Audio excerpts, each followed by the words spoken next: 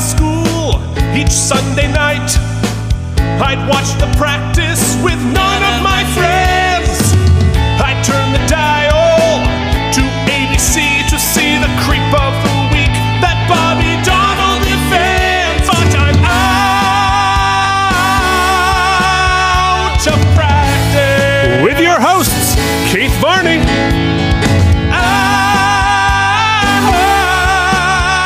of practice. And Michael Indeglio. Wow. Way back in high school, most every night, my mom watched QVC, so I missed the practice. There was no TiVo, what could I do? Wait 15 years, get fat, then stream it on Hulu. Out of practice. Spoiler alert, if you give me another Game of Thrones spoiler, I'll kill your family. Out of practice. Between Endgame and Game of Thrones, my wife cried about 6 gallons. Out of practice. And by my wife, I mean me. Welcome to Out of Practice Podcast Season 2, Episode 5, entitled First Degree.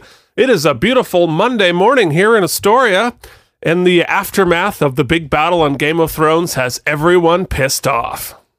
Pissed off at their friends for posting about it on Facebook. Actually, Keith, this is a great conversation I really want to engage in. Is it incumbent upon people to... Yes. Shut up. Now, but aren't you somewhat responsible, not you, the global you, to not go on social media when you really don't want something spoiled? No, it was within hours, within minutes. I can't go on Facebook. I can't go on the internet. I can't check the news. I can't do literally anything because everybody's got their own clever little thing. I mean, I'm not gonna spoil her, but I'm gonna do a little thing. I will rip through Facebook and tear your face off. Without actually giving any spoilers, what was the worst one you saw? Like the worst spoiler you saw? Honestly, it was like Yahoo News with their clickbait cover. I wasn't even expected. You go onto the Yahoo site and it's like, oh, can you believe this? Blah blah blah. And I'm like, are you kidding me? It's the show aired 6 hours ago. I had this D-bag acquaintance on the Book of Face that. So there's a certain character who does a certain heroic thing, and everybody's been waiting to wonder, who's going to be the person who does the thing. So all this person did was post in bold caps the name of the person who did the thing. I think I saw the exact same post. Oh, we're talking about the same guy. Yeah. And then... Oh, no, it wasn't a guy. Oh, well, you are... Everybody's doing the same thing. You're friends with this guy, actually.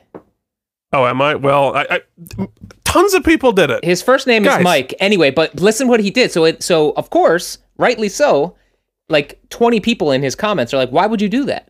And he kept defending himself, being like, I didn't say what this person did. I just said this person's name. I was like, yeah, but anybody would know, put 2 and 2 together. Then you're following that character a little extra closely. It's just a D-bag move.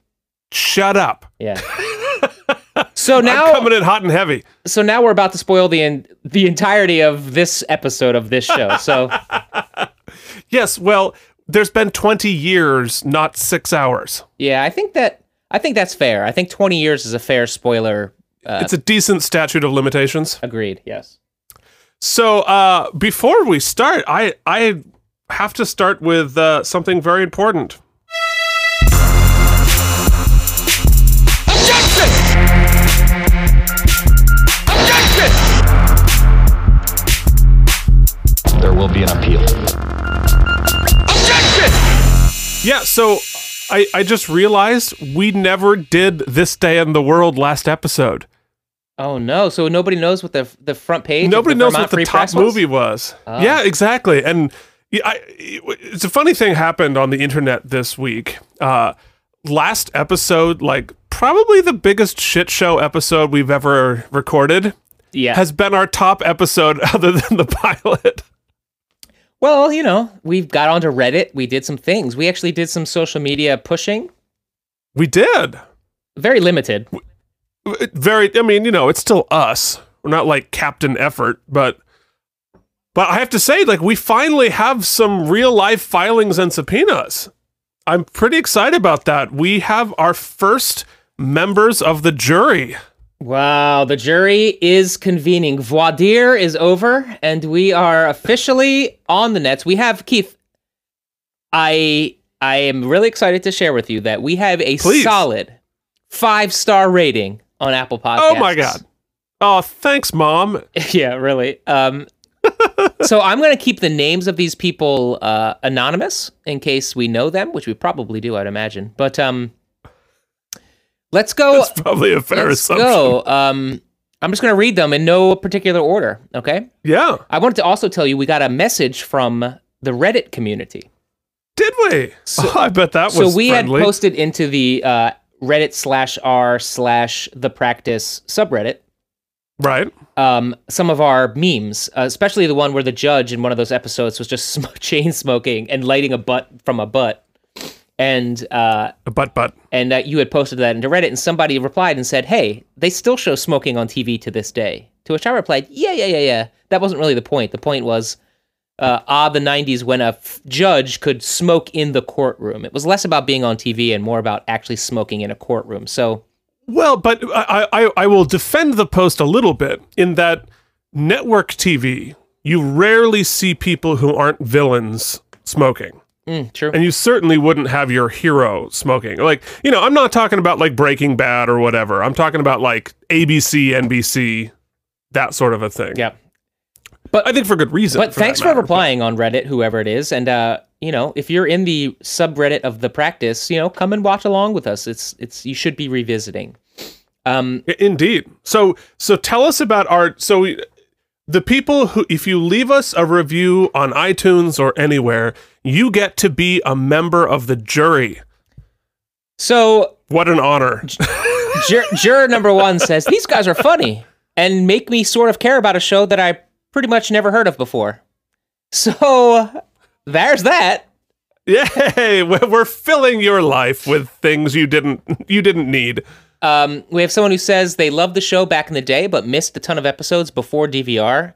Fun to revisit, which actually is a solid point because the DVR was a later addition to the universe. Keith, could you Google that quickly? When did DVRs I think TiVo was sort of the first one, right? Yeah. When? All right, read the Yes, next one yes. while I do research. A must. Oh. Go ahead. Here it is. Wow. I'm so good at interneting. The exhibited the first time in January 1999.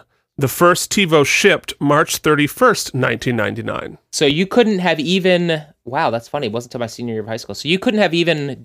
If you missed it on first run, the first 2 seasons of the practice, then you have to revisit with us because you had no chance to DVR it. Yeah, but I mean, look, I set a lot of VHS tapes to record. Yes, I did too. In fact, remember when you got the digital ones that you could set timers? Man, that was And then if they were just slightly delayed, I missed so many episodes. Anyway. Oh, what a mess those timers were. And because of that, I used to VHS everything in, what was it called? EP, or ELP. Extended play, sure, yeah. And so the quality was just so degraded. Oh, yeah, well, I mean, all like the football games, that kind of stuff Yeah. I recorded. Oh, overtime. A Greatness. must Anyway. download for fans of the practice. If you love the practice, you'll love this. Keith and Mike are hilarious. Fun reliving old episodes with their commentary and witty banter. Ooh, thanks, jury member. Yep. And then finally, I've never watched The Practice back in the day, but Keith and Mike are hilarious. It's a super fun way to watch and listen to a show, following along with their witty banter. 2 witties. 2 witty banters. However, I need you to go ahead and hit the objection bumper. Okay, hold on. Oh, well, see, I'd already moved on to something else. I gotta go back to the bumper. Here we go.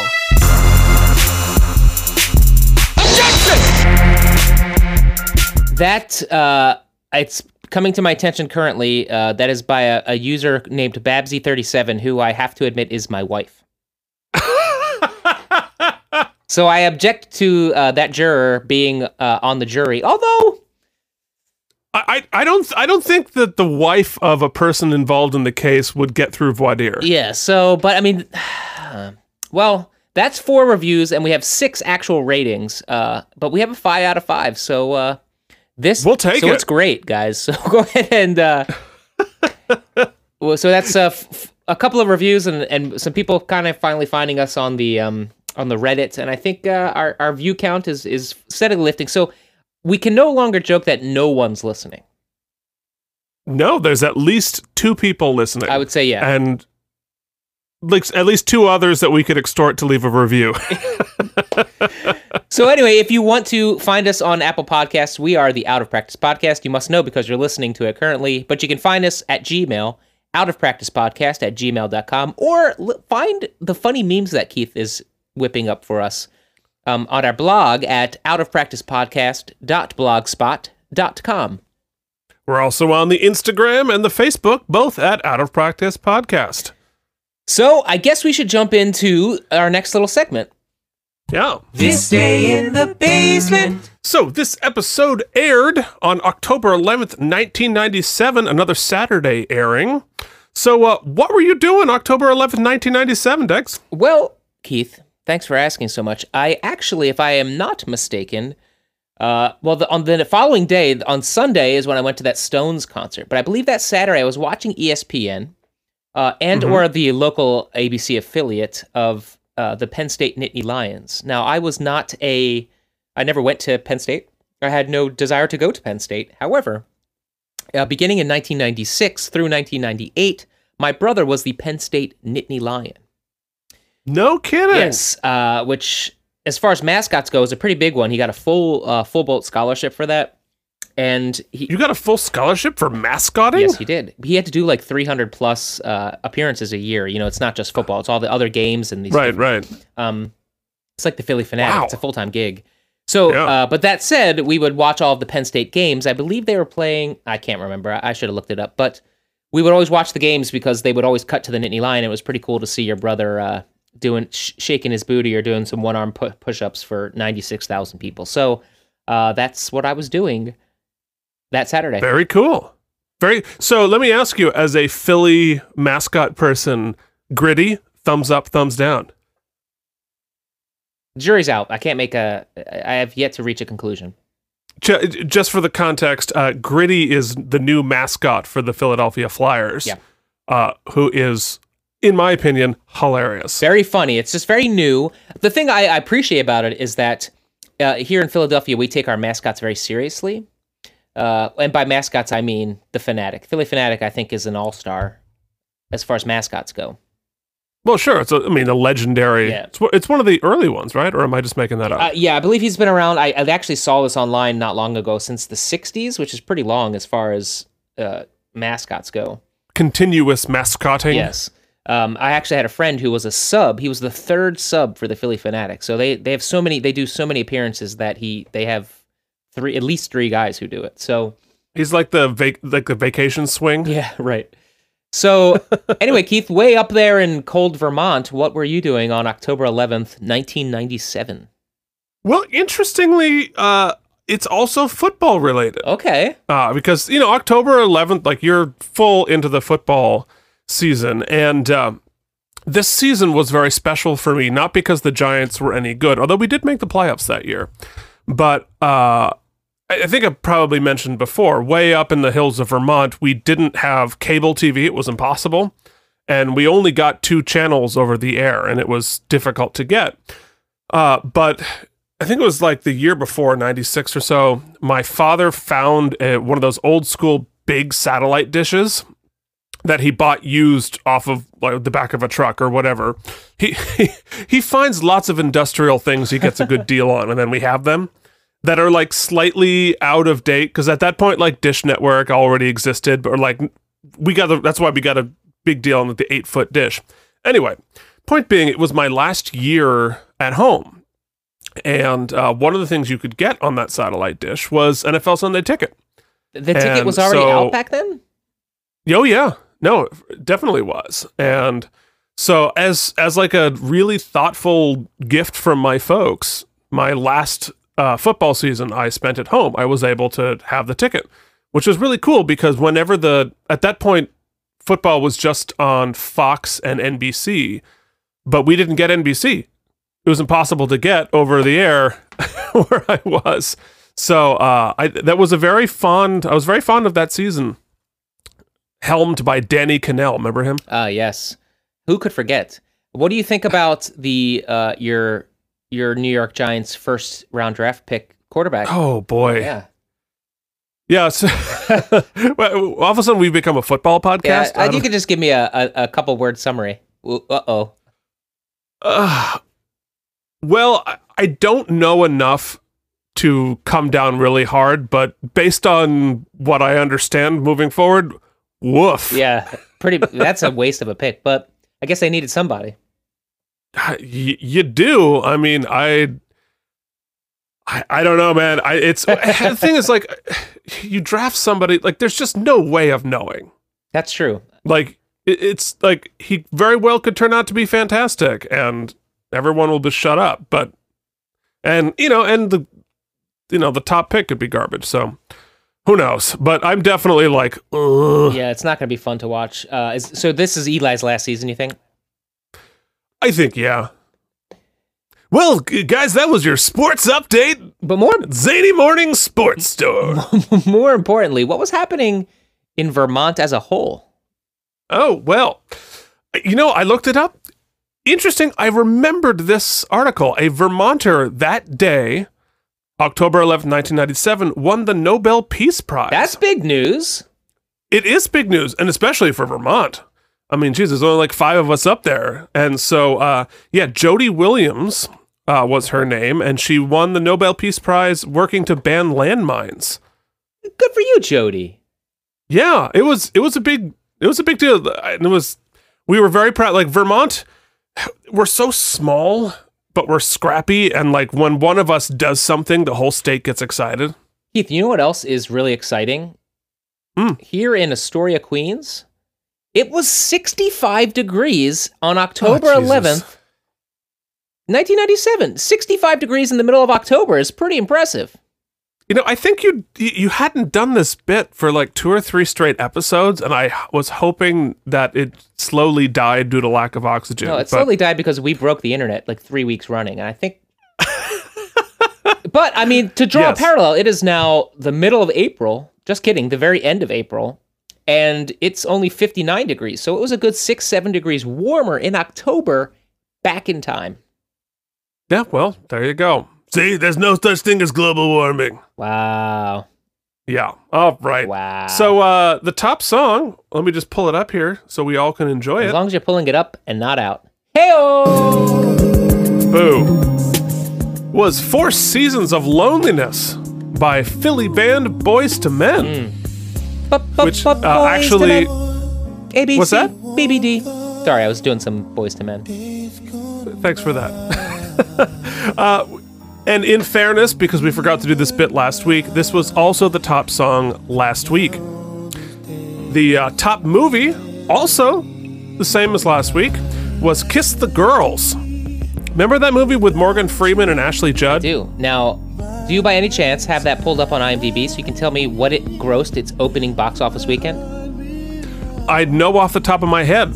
It was about $12.3 million. $12.3 million. This week, it was 11.1. What was 11.1? It held the top spot for 2 straight weeks. Was that so the first domestic box office or global? Domestic. Okay. So domestic Endgame, did you read this? Endgame, which opened this past weekend, globally, this weekend brought in $1.6 billion. Boy, that's a lot of money. I think it was like $363 million here in the States. But I also heard that it wasn't until they hit the $1.1 billion mark that they even broke even. Well, Gwyneth Paltrow, she's got a big ask. Natalie Portman. Shots fired. Natalie Portman is in this movie. You know what she does in this movie? This is no spoiler. She wakes up from a nap. And how much money do you think she made waking up from that nap? I mean, it's in the millions. She made at least $1 million. $1.6 billion. She made at least $1 million to wake up from a nap. That's amazing. And we've made about $1.18 on about 27 hours of podcast. Last check was $1.18. So there you go for perspective in life. All right, so. Well, we all can't be Natalie Portman. No. All right, thank you, Boys to Men. always so enjoyable. Boys to Men, They got that smooth Motown Philly, you know? so smooth, so like catchy. I love it. Yeah, I'm a big fan of the Boys to Men. So, you know what it's about time to do? Talk about the episode? Time to talk about the damn episode. Only, what, 21 minutes of nonsense before we start the episode. That's the creamy nougat center of our little candy bar here, buddy. Creamy nougat center. Yeah. Well, yeah. Well, I mean, I guess the question is on a podcast like this, is it about the show or is it about the bullshit? Because I started like the Star Trek podcast that we've ripped off the format of. Like, at this point, I know the shows so well. I just want to hear their nonsense. Yeah. And everybody's like, is there a new bumper? Did Keith like wake his neighbors up this week? I'm always excited about it. I definitely woke my neighbors up, but it was to record a new song for the other podcast that I do. The Wisdom of One, D&D podcast I do with my two brothers. Maybe I'll shoot you the MP3. You can play a clip at the end of the. All right, that sounds fun. Make sure to check into season 2 of that podcast because there's a special guest I hear. Well, there's definitely somebody advocating to be special guest. Hey, that's the highest form of flattery I hear. All right, fair enough. That's why nobody wants to be a guest on our show. No, you explicitly prohibited anyone from being a guest. It was one of the 5 rules. That is true. I have them written down. Oh, that's good. All right. Well, someday we'll have to go through them. We've broken a few already. Anyway. All right. So this season 2, episode 5, entitled First Degree, was written by 3 people: Michael R. Perry, Stephen Goggin, something like that. He's a freaking Oscar winner. You think I'd know how to pronounce his name? And of course, season Goggin and series creator David E. Kelly. But Goggin's very interesting. He won for the screenplay for Traffic and was a nominee again for Syriana. Okay. We've already kind of determined that we think that when he has co-writers, well, I guess this one time, last episode, we found it to be a very strong choice.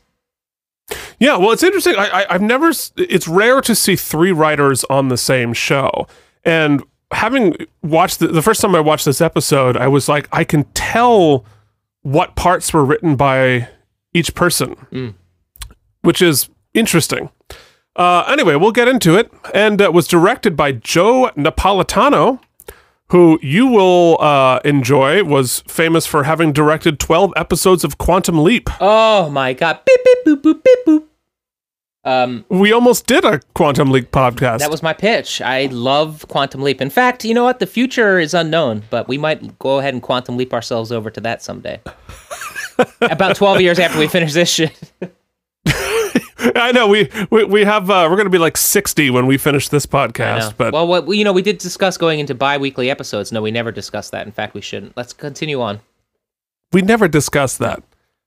That would break rule number 2. Too much work. Too much work. Oh God, you mean bi-weekly, like 2 a week, as opposed to every? Oh, not a chance in hell. Absolutely fucking not. That's hysterical. You're right, though. All right, let's start the episode. All right, so The Practice, Season 2, Episode 5, First Degree. It wasn't suicide. You can state that for a medical certainty? Mr. Wiggins had no suicidal tendencies in my You professional... can state it to a medical certainty it wasn't suicide. I'm a psychiatrist, not a medical examiner, but... So you can't God rule damn it, out Jim. suicide as a cause of death, correct, Doctor? That would be correct, but I... Thank you, Doctor. And Doctor, Psychiatrist on the witness stand. Guy that Bobby's berating on the stand. That is Mark L. Taylor, who is a character actor, has done a bunch of different things. If you saw the picture, you would definitely recognize him. And he will play, this is the first of 3 different characters he's going to play on The Practice alone. And then we'll play a 4th character on Boston Legal, The Practice's spinoff. So casting department, definitely short-memoried casting department. And don't worry, He was he played a character called Jorlath in an episode called Displaced of Star Trek Voyager. Unnecessary Star Trek reference. The line must be drawn here. This far, no further. So Keith, I wish I had a bumper for this. It would sound something like this. Dum dum dum dum dum dum dum dum. Conspiracy theory. Ooh. So I think you're gonna have to make that bumper. Okay. So what did I do again? Do do do do do do do do. Conspiracy theory. We'll work on it. Anyway, this is a very familiar shot that we see quite often of this courtroom. This kind of up angle shot. Right. When a witness is on the stand and Bobby's berating them. But take a look, dead center, Keith, in the back corner of the gallery there. What's missing? Okay. What's missing? Where's the fan? The giant fan has finally been removed. It has finally flown away. Yeah. Somebody was like, "Hey, wait a second, guys. There's a gigantic fan in there, and it's not plugged in." Well, I you know what that means? Do your bumper again. Dum dum dum dum dum dum dum dum. Conspiracy theory. I think they're listening to the podcast. Wait, they quantum leaped ahead in time and heard our criticism, and then went back and redressed the set, That's what I'm saying. which created a new timeline in which the episodes were recorded and put out on Hulu and FX with our alterations. I think that's what happened. Yeah. So in sort of real time, we are affecting the episodes. Yes, that is exactly what's happening. Have you had other patients who did commit suicide? Yes. How many? I'm not sure. More than 5? Probably. More than 10? I'd say between 5 and 10. I'd have to check my files. And of those suicides, was there ever one you didn't see coming? For most of those occasions, I saw some symptomology. Was there That's ever a an lot of occasion where the suicide... It is, but once again, it didn't just last episode. We spent a lot of time discussing doctors and patient-assisted suicide or doctor-assisted suicide. So we're really Well, yes, although this guy's a psychologist.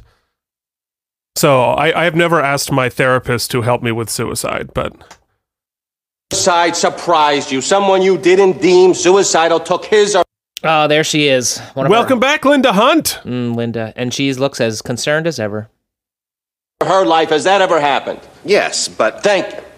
So it does happen, doesn't it, doctor? A patient with no apparent suicidal tendencies takes his life. It happens. That's argumentative and badgering. This is a cross-examination. I would submit the doctor as being argumentative. Let's just have a nice civil murder trial, shall we? Zing! Yo! You got Jimmy! Doctor, according to your testimony, Mr. Wiggins became upset to learn of the affair between his wife and Mr. Forsythe, didn't he? Upset, yes. I didn't say despondent. Well, is it possible he could have become despondent to learn his wife of 12 years was sleeping with another man? To me, he seemed more enraged than depressed. Are you telling this court he wasn't depressed about it?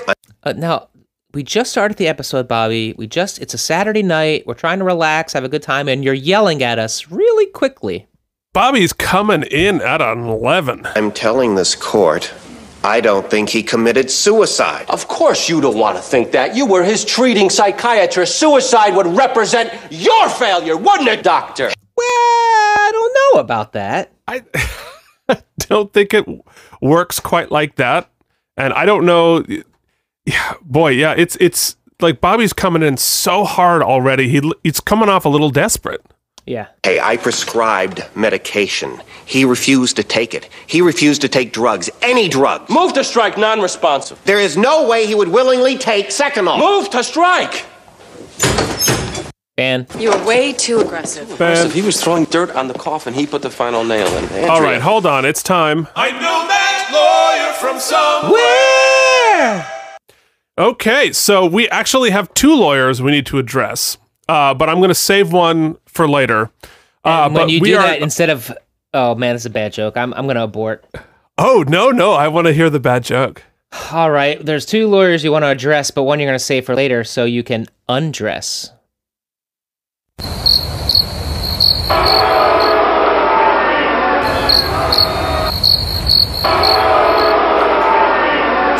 Double cricket, Double boo. Wow, that's the most strict penance we've received. So this lawyer that Bobby is talking with, who we will come to find out is they're in a mutual defense deal. There are two defendants here, and each of them have their own lawyer. And this lawyer is played by Melina Konikoridis, who moved on to many things. She was on the Providence TV show. She was a regular on CSI New York.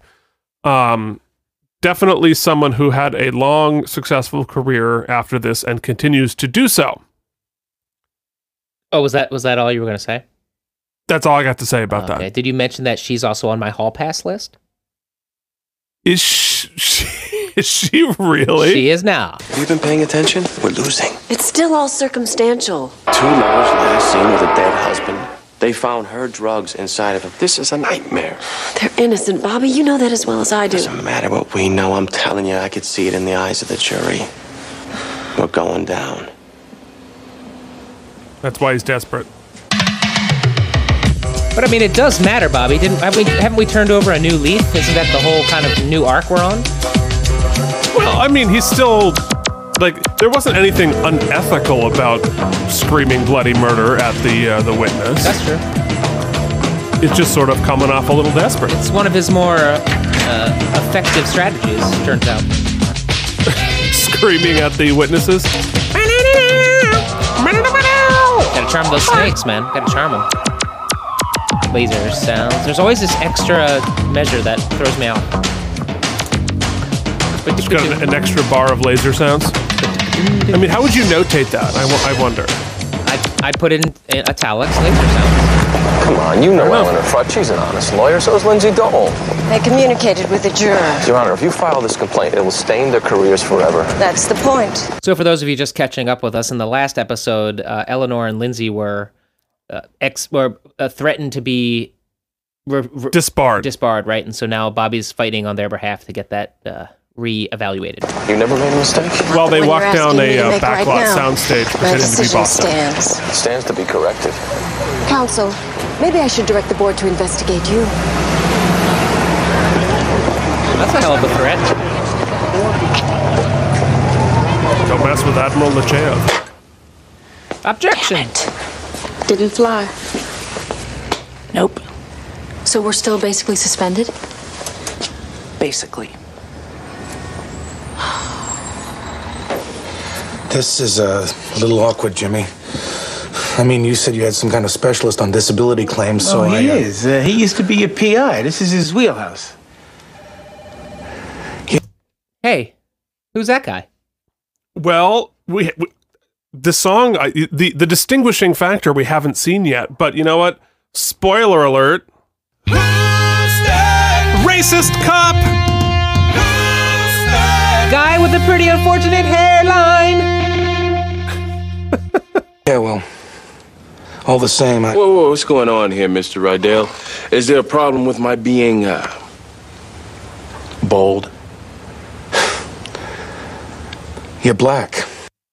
Okay, well, I guess there's that. Let's go ahead and talk about this guy.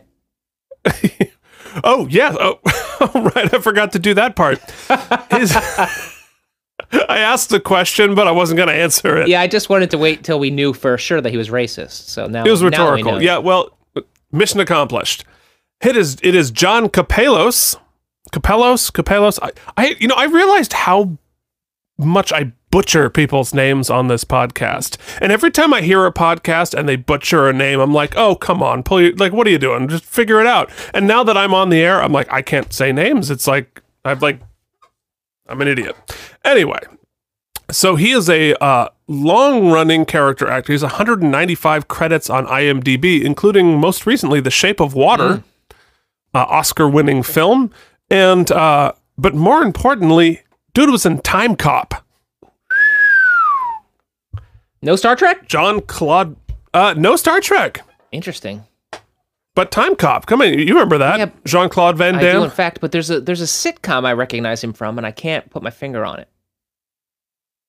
Is it the name of the sitcom? No, that's not the name of the sitcom. I was just giving you a minute to maybe scroll through his page and tell me, but... No, I'm not going to do that. Okay. Well, anyway, Racist Cop, 195 DBs, IMDb's, and things are going... we're killing it. Just dandy. Aren't you glad you tuned in? Which is fine in most instances, but this instance... What's the problem, John? A black lawyer can't argue a bum knee? We ain't talking about a bum knee here, Jimmy. The disability I'm claiming is racism. What? I've been seeing a shrink. I can document it official. You're saying racism is a disease to qualify you for disability pay? Mr. Young, I've been working the beat for 18 years. I ain't just talking job stress here. I'm talking every time I see an African-American suspect, my hand is automatically going for my gun. Ripped from the headlines. 20 years later. Wow. When was Rodney King, though? Rodney King, I believe, was 92. Oh, so it's still a bit of ways from that. This is a very difficult needle to thread. An interesting angle at this, like a reverse racism disability claim. It should be. I'm interested to see how they handle this. Yeah, no, it's remarkably well. It's like you say it's remarkably prescient, but this shit's been going on since the dawn of time. So like it's not ahead of its time. It's like 500 years behind really its time. Behind the time. Am I proud of that? Us. No. Is it the truth? Yeah. And you expect to be awarded an early pension for this? I didn't expect to get fired. When I told my superiors, they bounced me. I should be suing to get my job back, but I shouldn't get it back. I got no business being out in the beat. But well, I mean, doesn't seem like a scam. It seems like a relatively reasonable. At least he's admitting his issue, yeah? Yeah. I mean, yeah, this is going to be really interesting. It's going to be really interesting, nuanced discussion about race done by two straight white men. Although there is something that comes with remorse, and that's generally consequence. So it sounds like he just doesn't want the consequence part. See, that's a good point. A mortgage. This show also written by three white men. For telling a truth that was pretty hard to fess up to. And I'll tell you something else. These racist tendencies, I never used to have them. This job has done this to me. Listen, our gut reaction plus the polls from our jury consultants, it doesn't look good. We might have to think about a deal. Ba-da-ba-ba-da-ba, hall pass! A deal? A deal? We're innocent. What kind of a deal? I don't think they'd offer anything better than manslaughter. Do you think we did this? No. Then how could you possibly suggest we agree to manslaughter? I gotta say this, and maybe I'm wrong, but I find that people are, in this show at least, and I wonder if you think this happens in real life a lot, are so flabbergasted that a lawyer's trying to lawyer. Like, you found yourself accused of manslaughter. It's not binary, guilty, not guilty. There's a lot of negotiation and a lot of things. Sometimes you're just fucked. Yeah, well, I think you're right. I think there's definitely a fair amount of TV conflict generating here, and TV exposition generating. That said, in real life, you're dealing with these incredible consequences and these like life and death decisions, so that what seems logical when you're outside of a situation has got to feel very different when it's the gun to your head. Yeah, that's fair. I'm not suggesting it, but let's face it, you two are the only ones who can account for your whereabouts. By your own admission, you were sleeping while you were alone at a movie. Your husband was found dead in a bathtub with his blood full of your Seconal. Two lovers, last seen with him, no alibi, plenty of motive.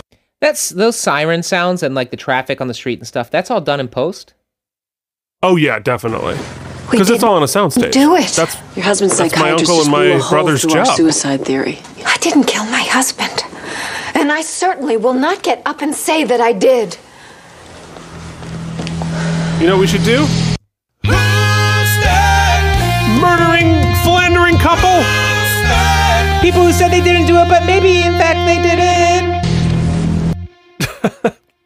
So we have two murder suspects here. It is a couple who were cheating behind the back of the victim. And male-female team, Garrett M. Brown, who we would know from Masters of Sex or American Horror Story. And Linda Eichhorn, who did, speaking of people doing multiple characters on the same franchise, she did 6 different characters on the Law & Order franchise. It's impressive. No star.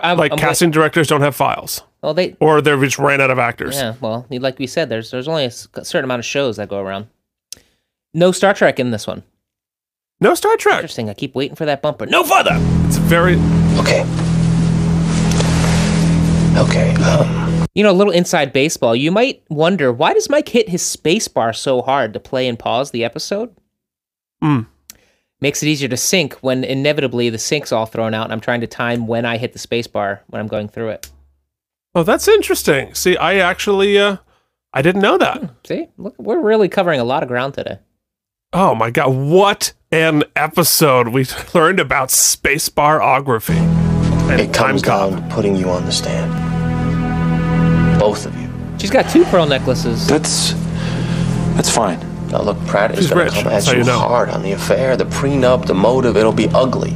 You'll be painted as greedy adulterers who killed a rich older man for his money. That picture's already been painted, Mr. Donald. Do you read the papers? Mary Jane, the newspapers have done nothing to prepare you for what you're in for once you get in that witness chair. The accusation is that they caused him to commit suicide? No, the accusation is that they flat out killed him. The defense is saying it was suicide.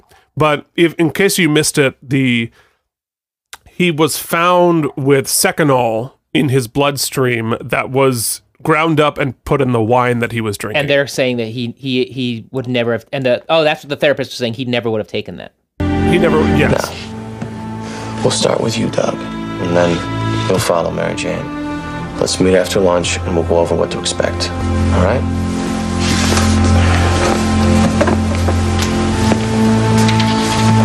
Listen, you better go out the back. Corridors are crawling. Lots of press on this show, or in this case. Interesting no smoking sticker right there. Well, they finally caught up with the times. Take that, Reddit.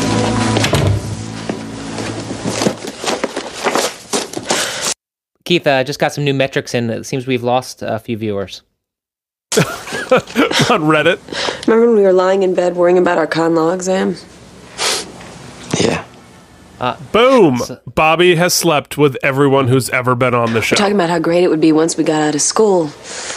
Maybe someday co-counseling a big case together. Well, since she's on my hall pass list, Keith, and she's been with Bobby, does that not indirectly mean that I, in the future, may possibly have been with Bobby? I think you definitely now should count him as a notch on your bedpost.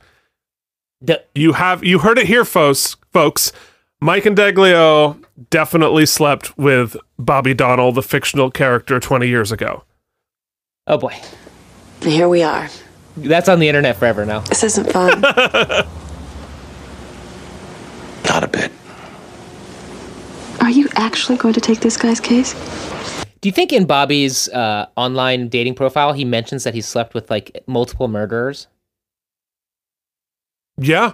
Like, I've slept with anyone who has ever been on The Practice. Think about it. Every character, everything. For admitting he was being racist. What kind of message does that send to the force? Keep it to yourself. Don't come forward. To me, that keeps more racist cops on the street. That's one way of looking at it. Another way would be this guy is looking to get paid for being prejudiced. Now, have you put that to your smell test? Have you put your hat to the smell test? Because that hat is ridiculous. Oh, hi. Hi. I wish you the best of luck in your disbarment proceeding.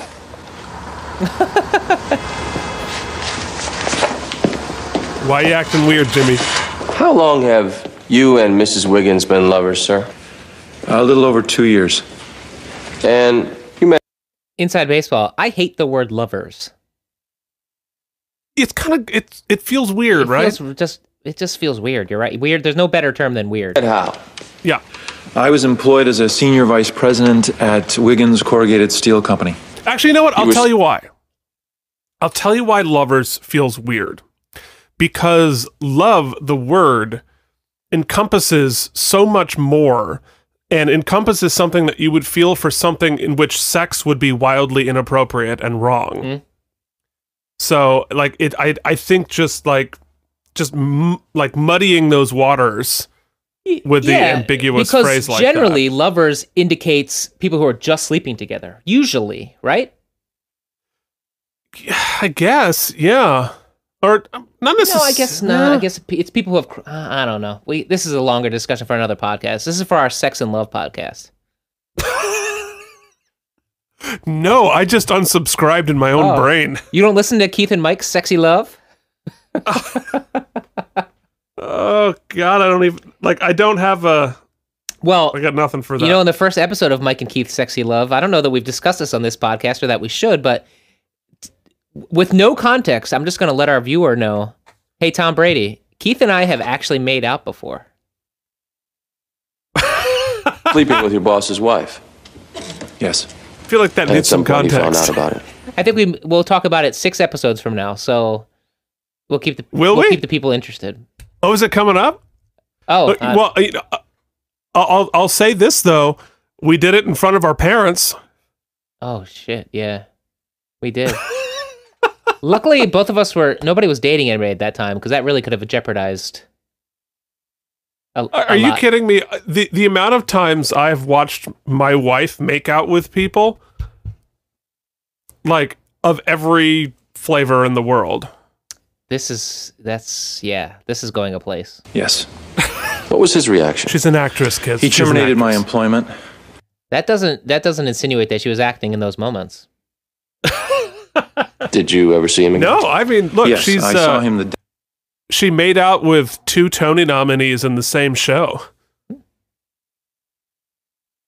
That's something. Congratulations. Day of his death. I'd say it's an accomplishment. At his house. What happened on the day you went to see him, Mr. Forsythe? I tried to express how bad I felt, and I suppose I really wanted to get some kind of forgiveness. Did you? No. No, he accused me of being a liar. Oh, those are some character actor extras. Then he asked me to leave his house. Did you leave alone? No, Mary Jane was with me. She tried to stay and reason with him a little, but he screamed at her too. And when you left the house, where did you go? To my house. We were going to go to a movie, but I decided to just crash. I took a nap, and Mary Jane did go to the movie. Yeah. So you were deeply upset when you left Mr. Wiggins' house? Yes, sir. So troubled that you laid down and took a nap. Any difficulty sleeping? The sleeplessness from... I know that lawyer from somewhere. So this DA is played by none other than William Atherton, who you might know from such iconic asshole characters as the mayor's assistant in Ghostbusters. He was also in the Die Hard series, did 3 episodes of Murder, She Wrote, and later in the spin-off Boston Legal, he will play a different DA. And so I was wondering, why would you have the same actor playing the same type of character, but be a different character? So like somebody plays a judge in the same series, but then he plays another judge. And I have an answer for that, and that is character payments. So as a writer on a TV show, if you create a character and then that character does another episode, you get paid every time they use that character. Oh. So in order to save money, even if they want to use the same actor in the same position, they will rename the character so as not to pay the writer character payments. The most famous example of this, in my opinion, is in Star Trek. Surprise, surprise. There was a character who did a 1-episode arc on The Next Generation, who they then wanted to... They really liked the actor, really liked the character, and they wanted to bring him on to Star Trek Voyager as a series regular. and thus do 170 something episodes of it. And they decided to just keep basically the same actor, same character, but renamed him. So the writer of that one episode of Next Gen didn't get paid for an entire 7-year series. Huh. Yeah. Really interesting. I mean, boy, I'd be pissed. But this is it's a different scenario than when shows replace an actor in a role of a specific character, like Becky in Roseanne. Right. That wouldn't have any bearing on a character payment because the writer didn't create the actor. They created the character. Gotcha. Okay. Well, you heard it here first, folks. You've learned a little bit of something. Whew. You're welcome. The last 2 weeks probably made it easier. Can anyone verify that you were home sleeping? No, sir, except for Mary Jane. Who went to the movies? Yes. That's a funny thing. You know, you both have busy lives, active schedules, lots of people to see. But for the actual time Mr. Wiggins died, neither of you have anybody to account for your whereabouts. That's kind of a coincidence, don't you think? Would that be a coincidence, Mr. Forsythe? I suppose it would. And by Mr. Wiggins dying instead of divorcing his wife, you and your lover stand to be very wealthy people together. Objection! We don't like the word lover either. No, wait, stop right there. Right behind them is an extra playing a reporter in the corner of the screen who is standing with her little notepad and wearing like this trench coat. So for whatever reason, we have like this 1940s noir, like, I'm a reporter, sir. I'm going to write this down. It's really weird that you would be still wearing your trench coat while standing in the back. Like not even in the seating area. It's like behind the court reporter. It's very strange. Now, isn't there, Mr. Forsythe? Objection! Sustained. Did you go back to that house and poison Mr. Wiggins? No. Objection! Did you drown him in that bath? Your Honor. Counsel. Did you murder him for his wife and his money? Move to strike! Mr. Pratt, that is enough. Look at that face. Don't you think if we were going to do something like this, we would have made sure we had an alibi? Well, that's a good thought, Mr. Forsythe. Did you think of that before or after you killed him? Mr. Pratt. I'm sorry. He's jimmying him all over the place. The witness may step down.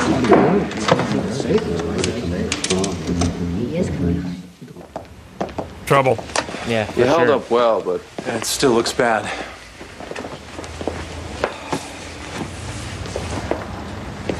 Doug, I gotta ask you a tough question. Did you know that Mary Jane FX says aired she went the to practice movies. In Wednesdays your at 9 mind, p.m.? Is there any possibility? I do that now. I know you love her, but if there is the remotest chance... You know, aside from the term lovers, I also am uncomfortable when people use the name Mary Jane and say the whole thing.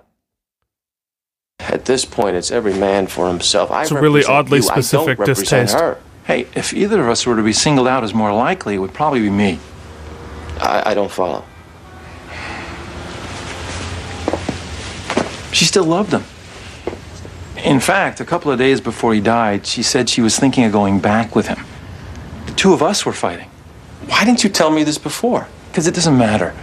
At the end of the argument, we were all settled and staying together.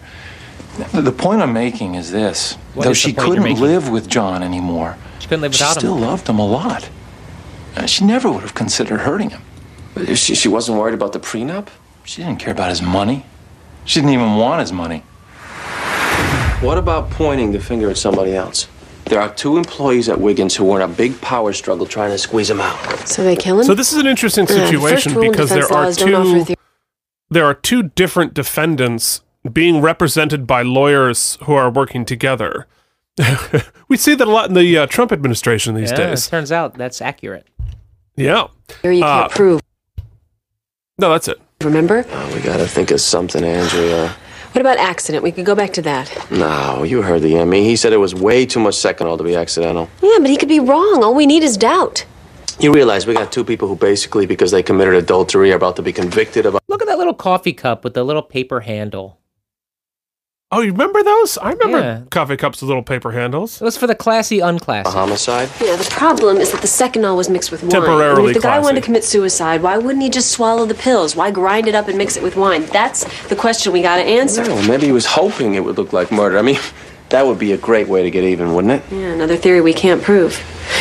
How many times do you wash a paper cup and then reuse it?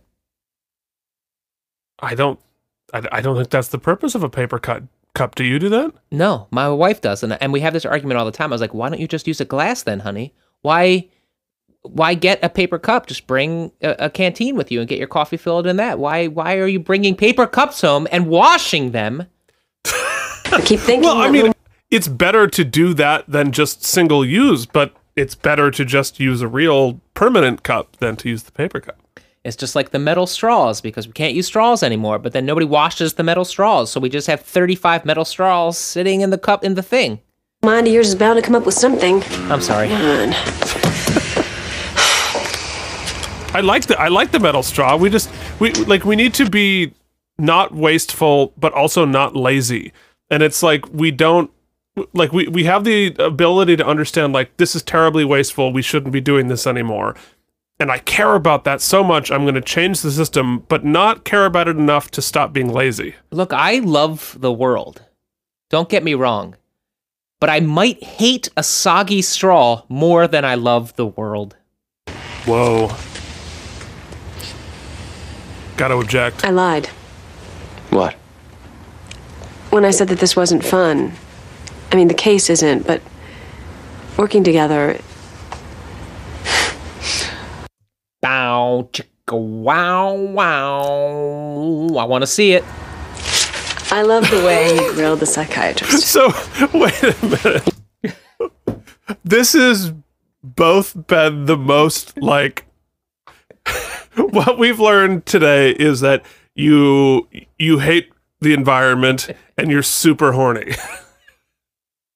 That's what we've learned from this episode. It doesn't make me super horny that I want to see Bobby Donnell illicitly bang his co-counsel in the back room of the office. I think that's perfectly reasonable. Your little cheeks got all flushed. Somebody's little cheeks got all flushed.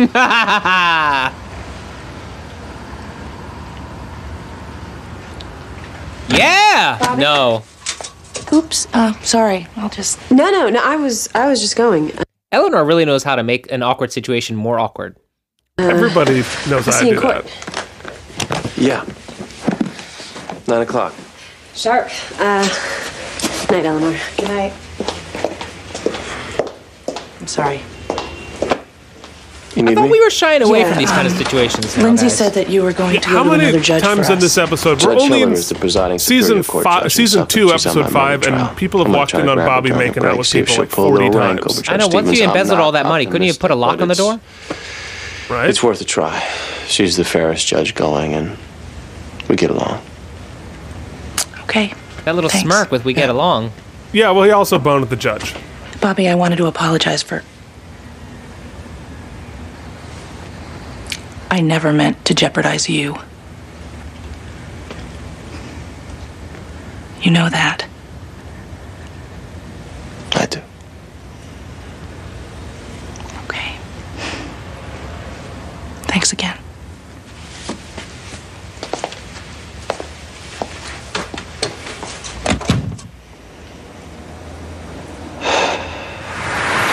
Under long, awkward Massachusetts take. law, Officer Rydell suffers a permanent partial disability, which constrains him from working in his selected field. Racism is not a recognized disability.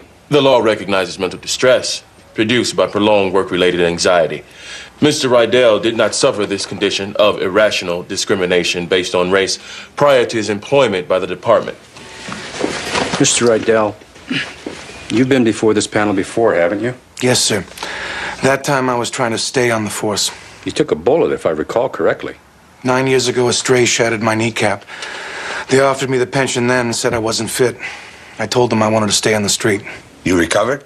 Yes, Your Honor. I have some pain, that's all. You know the implications of the claim you bring here today? I do. You're going on record that the Boston Police Department, your department, our department, turned you into a bigot? The claim is that working this job has caused him to suffer racist tendencies. Nobody's blaming the department. First time we've seen Eugene with glasses. He's really bringing you that studious, professional look. I think we saw in the pilot, but yeah, it's. I like him. I like the glasses. The conclusion people will draw is obvious. And frankly, Mr. Rydell, I'm a little sickened by this petition. Let me tell you what sickens me, Mr. Crane. Last summer, me and my partner were investigating a B&E call. At the scene, I see a man I think has a gun. A black man. I opened fire and killed him. He didn't have a gun, Mr. Crane. He had a lighter. IAB determined it was an honest mistake, and I was cleared. This hearing addresses issues of law as they relate to your Well, we really blew right through that. Right?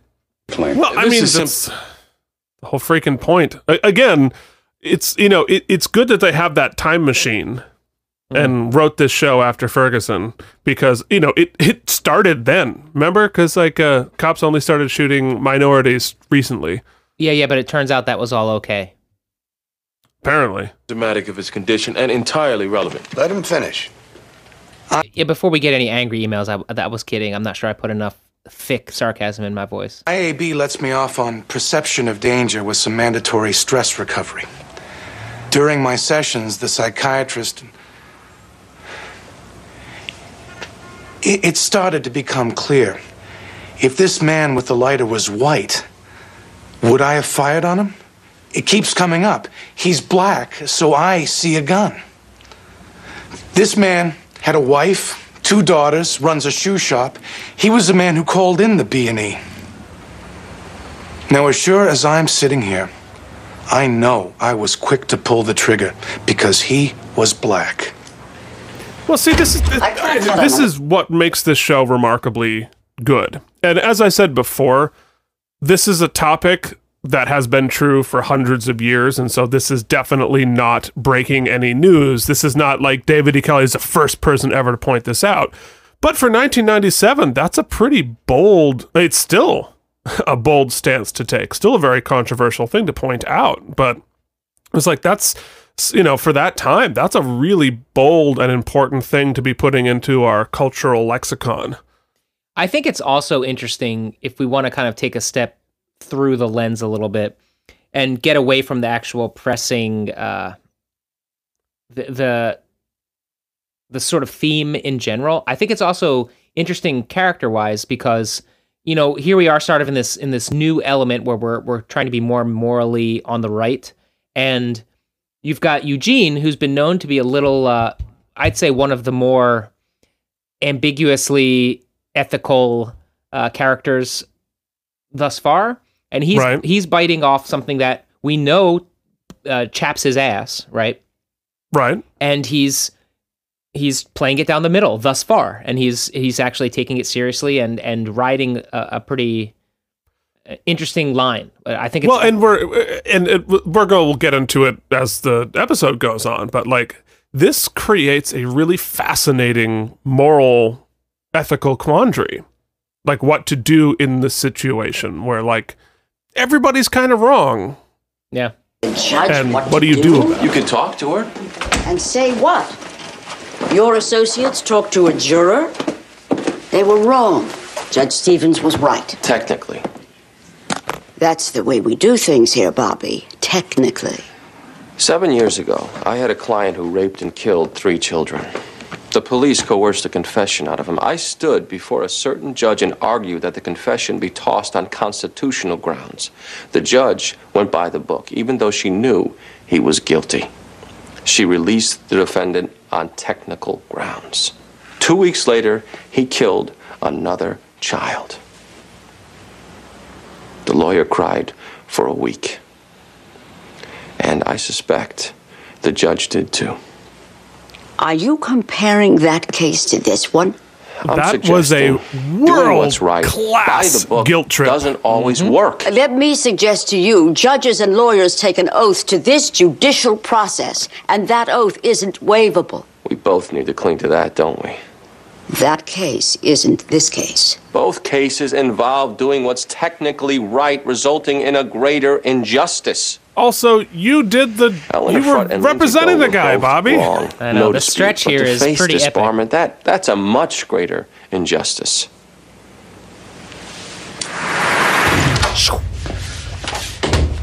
Beck, we need a quick check on Dr. Wolfman, our testifying shrink. We don't want to get surprised by any skeletons. This the psychiatrist that says racism is a handicap? Yeah, he's got good credentials, but just to be safe. Oh, I'm sure he's legit. How's the hearing going? What? Oh, fine. Things are proceeding well. It's fine. Excuse me. Why is he being so weird with them? We're gonna find out. And it's gonna be really weird. What's going on? What? Nothing. Good one, Jimmy. Why? Because every time my eyes happen to catch yours, you give me this look like you killed my mother. Oh. Well, I'm sure your mother's fine. Jimmy. It's probably... Conspiracy theory. Oh. Did he testify against them or something like that? Oh, that is interesting. You need a bumper, man. Conspiracy theory. It's got nothing to do with you. I mean, it does, but it's none of your business. She about to make it her business. I'm not telling you, Lindsay. Jimmy, if whatever this is has something to do with me, as you say, you owe me an explanation. You don't want to know this, trust me. Tell me. I'm not comfortable. Now. Okay. The other night, I kind of had this erotic dream. We were both in it. We were both naked, nude. And you were very rigorous. Stop. Up until this point, you're still in the okay, Jimmy. She asked you to say what it was. You said what it was. You're okay.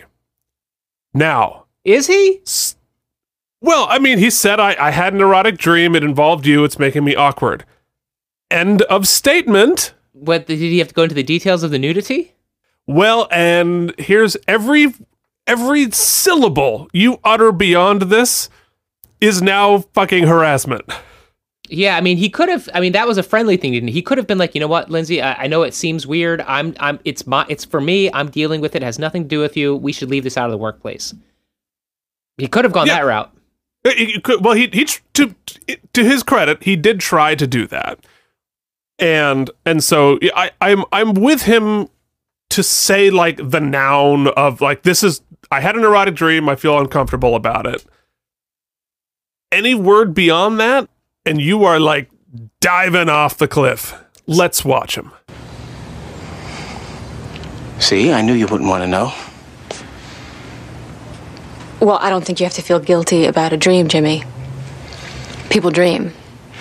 No, I know, but see, I got certain hang-ups when it comes to sex. I see.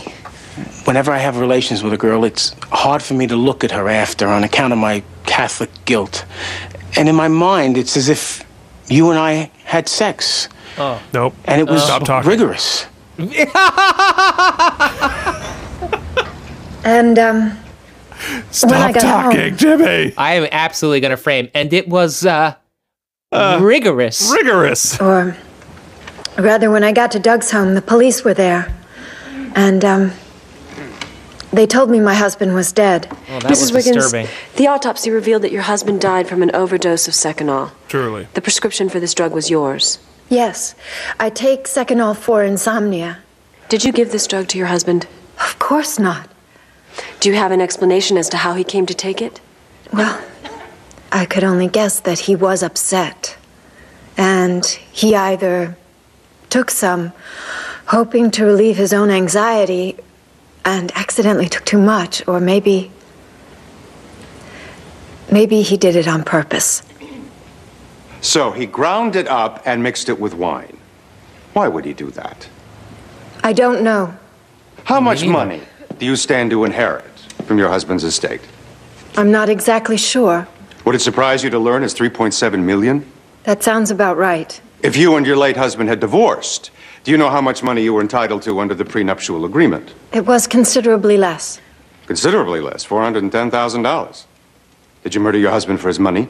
No, sir, I did not. You were at the movies when he died. Yes. By yourself. Yes. Anybody else see you there? Nobody recognized me, Mr. Pratt. I suppose if I went today, it would be different. Mrs. Wiggins, you'd have to admit how this looks. You had motive, opportunity. You were the last one seen with your husband alive. You have no alibi. All you have here is your word, isn't it? I suppose that would be so. And are you good for your word, Mrs. Wiggins? Are you somebody to trust? Objection. Argumentative and badgering. Overruled. Why are we Your Honor. yelling? Overruled. Sit. You lied to your husband for 2 years, didn't you? Did you not hear my question, ma'am? Did you not lie to and continue to betray your husband's trust for 2 years? I'm not proud about deceiving my husband. And he did trust you, didn't he? I suppose he did, yes. And I suppose if you were to offer him a glass of wine, he'd gladly accept it without a second thought, wouldn't he? Objection. Sustain. Coming in I hot. didn't kill him. I didn't kill my husband. Yes, we have your word on that. Your word of honor.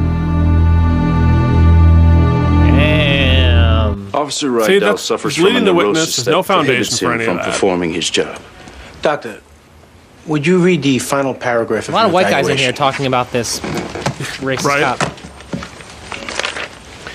Officer Rydell's Nobody black on the irrational panel from the- assumption that persons of color are police more at all. likely to present a physical threat makes him a hazard to himself, his co-workers, and the citizens of the Commonwealth. Before recovery can begin, the subject must be removed from the situation that created the condition. Thank you, Doctor. Doctor, in your report you use this word irrational. Does that have a special psychiatric meaning? It means that the patient responds inappropriately to real-world conditions. If a child was punished by his parents in a garage, for example, he may have an irrational fear of cars. What if it's rational to believe he has more danger coming from a person of color? If that's the lesson learned from years on the street, the voice of experience? Then I feel the Boston Police Department has a serious institutional problem. I'd like to quote someone who's not an officer. Man of color, in fact. Reverend Jesse Jackson, Wall Street Journal, December 17, 1993. There's nothing more painful to me at this stage in my life than to walk down the street and hear footsteps and start thinking about robbery, then look around and see someone white and feel relieved. Would that statement make Jesse Jackson irrational? So wait, is he trying to equivocate Jesse Jackson? What's your point, sir? Or prejudiced? I never treated Jesse Jackson. So he's making the the distinction between being prejudiced and being irrational, which I think is the answer to the question is yes to both, because prejudice is inherently irrational by definition. So it's not an either or situation. It's an and. It is both prejudiced and irrational. Say, however, an idea can be widely held and still constitute a psychiatric condition. I take issue with the suggestion that Mr. Rydell's ideas are widely held by the Boston Police Department. And I take issue with your automatic rejection of that suggestion. The issue is whether Officer Rydell has a diagnosable condition and whether that condition is job-related. So let's keep the debate right there, shall we? Okay. Where'd your glasses go, Eugene? I think we got a shot. I really do. With that panel, don't hold your breath. That Adams guy was hanging on every word. Case going well?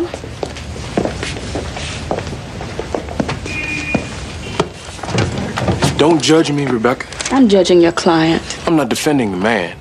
I'm representing the idea that racism could be a sickness in that department. Now, how many times have you been pulled over because your license plate light was out? Too many. And you were yanked out and beaten once for fitting a general description, remember? This isn't about that. Maybe. I love when he just dabbles in little bits of character, or like history for our characters. Well, of course, the sad part is here, like, that's not, these are two black characters talking about being harassed by the police. Like, that's not a character. That's not a piece of character. That's just a piece of being black in America. Yeah, I guess. As I understand it, as a straight white man. Maybe not. But the idea that the cop who did that could get disability pay and an early pension. You've had your strife, Keith. Let's not underplay it. Yeah, but not this kind. Makes me a little sick.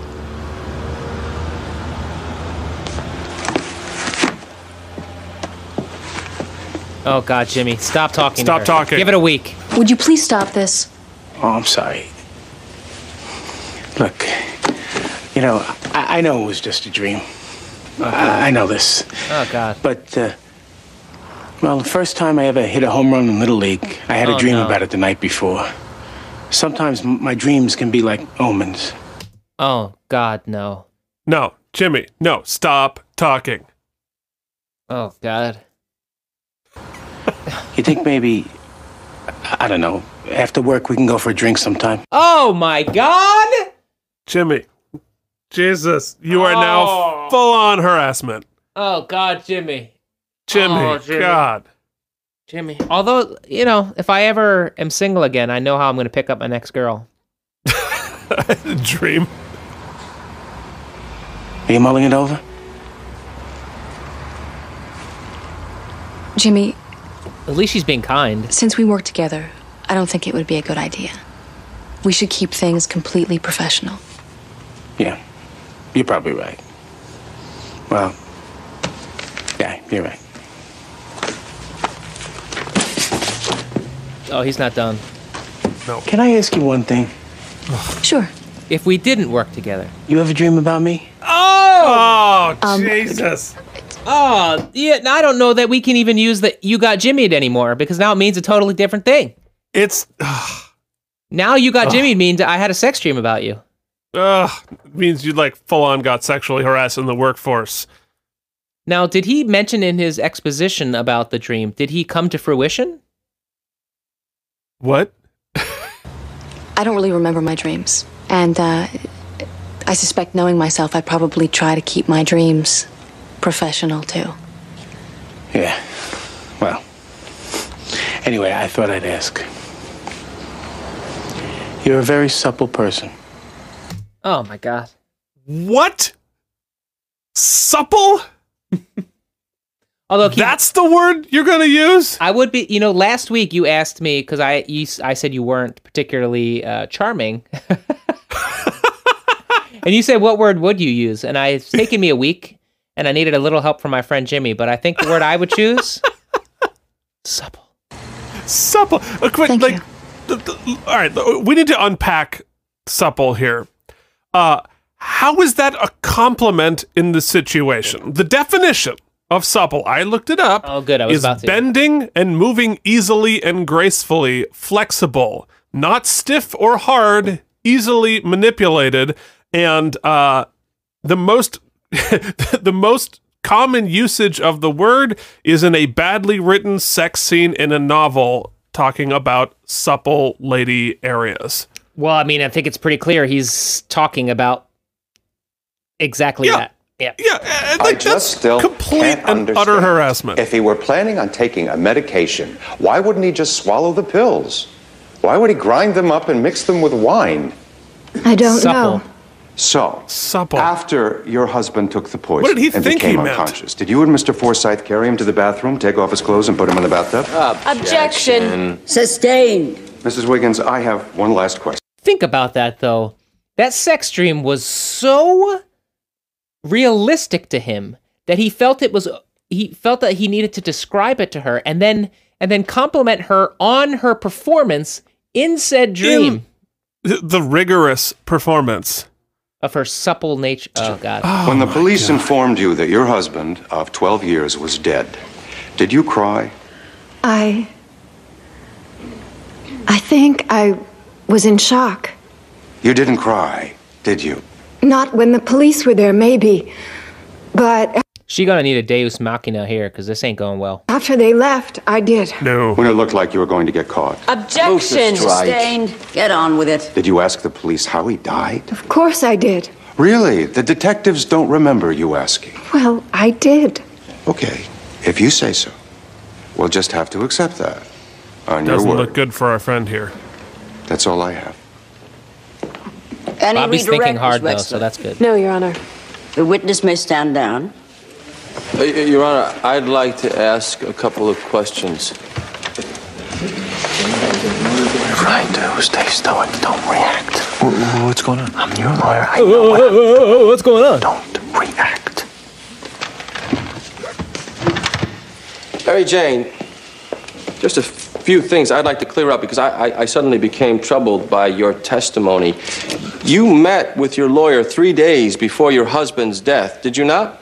Maybe I did. I met with him a lot. Yes, but on this meeting, he discussed the terms of the prenup, didn't he?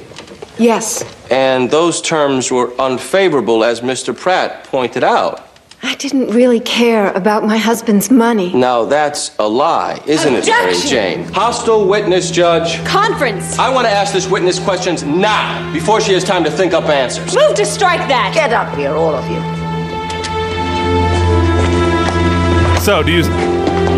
So Bobby here, because he represents the man and not her, is now attacking the co-defendant to protect his person, which is an interesting strategery. What the hell is going on here? I'm entitled to ask questions. You are co-counsel for the And defense. your client's story doesn't serve the interest of my client's This is story. unfair I'm not the surprise. prosecution. Be quiet. We should suspend right now. I said be quiet. He has the right to ask questions you could redirect. I knew nothing about this. Neither did I till a minute ago. Your Honor, he is blindsiding me. The reason each client has a lawyer is because there may be conflicts. What the hell is this? Stop it. I move for an immediate mistrial. Denied. Now, what do you think Bobby's internal struggle is here too? Because he was about to make out with this lady, so is he? Yeah, I think he closed the door on that one. Yeah, he really put his personal.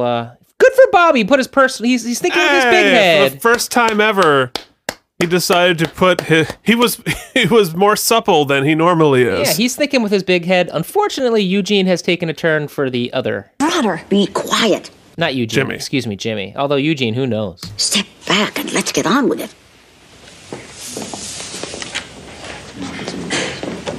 I'd like to remind the jury that Mr. Donnell is counsel for Mr. Forsythe only. He does not represent Mrs. Wiggins.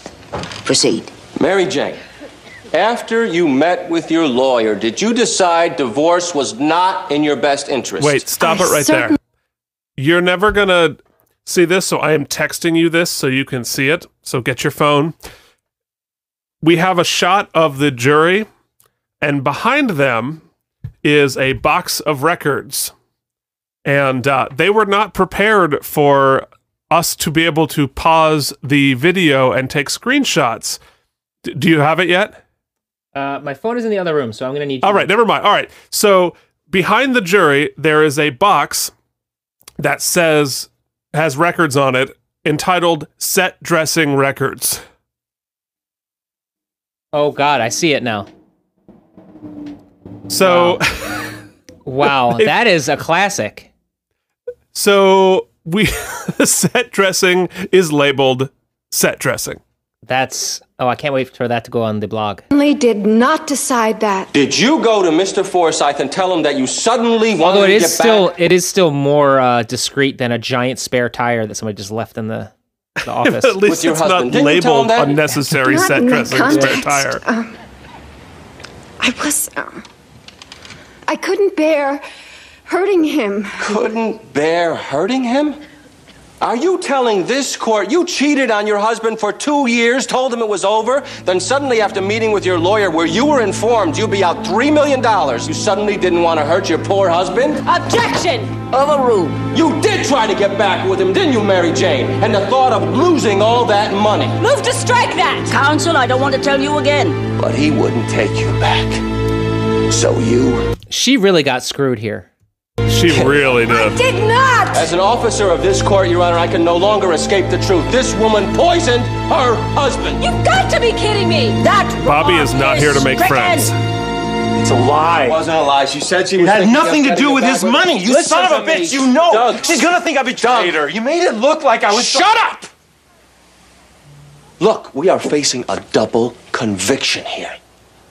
She was getting harpooned like a beached whale in there. Your only chance here was this. I had to turn against her. You sacrificed her. She's not my client. You are. My bastard! That was the most despicable thing I've ever seen anyone do. Calm down. No, no. Not here, not now. After the case. Now calm down. Well, here's another example of like weird, like dated 30s TV violence between men and women. He's like holding her arms back. Like it's so weird to see today, like this sort of antiquated, like man manhandling a woman. And to be fair, like she came at him pretty hard. She did come at him, but like it's this weird thing that I have never experienced in real life. That sort of I mean, I guess I don't get in a lot of fights, but It's like, what's going on? Yeah, but from this here? screenshot, you couldn't tell if this is a fight or a Eugene. God, I keep saying that. A fight or a Jimmy sex dream. To save my client, it does seem and it may have vigorous. saved yours. First, I didn't plan it. It was a last-second Hail Mary. We were both dead. We probably still are. Yeah, well, Mary Jane's definitely more dead now, isn't Yeah, she? well, I represent him. Oh, kill yourself. Look, you want to turn right around and point the finger at him? Go ahead. Apropos. I'd almost welcome it. What? If we start accusing each other, the jury might think they have to pick one or the other, and they couldn't possibly. You did it, she did it, both did it, neither did it. It all adds up to reasonable doubt. What I did in there was desperate. I know. But we are desperate. Everything is spinning right now, and that's a plus. Half hour ago, everything was settled. And it wasn't settled for the better. What's to stop any officer from deciding, hey, I don't want to do my last 3 years. I'll just decide that I'm a racist and start collecting my pension early. Well, what's to stop any police officer from claiming post-traumatic stress disorder? You have to prove it clinically. No, but you have to admit, counsel, that even if racism were a disorder, even if it were caused by the job, it's contributory. We should, however, address...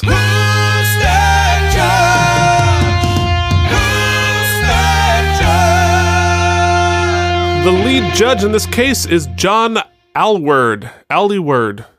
A-Y-L word. Alward. Whatever. You would know him primarily... Alward? He was, he did some episodes of The West Wing, but his biggest thing was he did a bunch of episodes of ER as as one of like the head surgeons I vaguely remember. Good actor. The service that I think, television in this case does for us is that often in these very complicated issues, be it, smoking, be it racism, things with such a broad brush. Sex dreams. Often people are so ideologically opposed so that no actual debate can take place. No rational debate can take place. Right. Now, granted, this is coming from, writers who are maybe not as nuanced, because they're just straight white men, but at least we get presentation of opposing viewpoints in a rational manner, that not so heated or idealized, Yeah, well, I think that's what makes the show so good. That's why I wanted to revisit it. He doesn't get it like the flu. He has to have some predisposition. This hearing is not about blame. If he shot himself in the foot, he'd be to blame, but it wouldn't disqualify him from disability. This man has got a sickness. The evidence suggests he got it in the course of duty. He came forward. If he's penalized for it, the others out there, and there are others out there, they won't come forward. Still, to call it a disease? I don't like... Then call it an epidemic. Who gives a damn? Your department's got it. I thought you said this wasn't about blame, counsel. It isn't, but part of the issue is... Look. I think we'd all agree racism is a cancer. You do whatever you can to root out cancer and destroy it.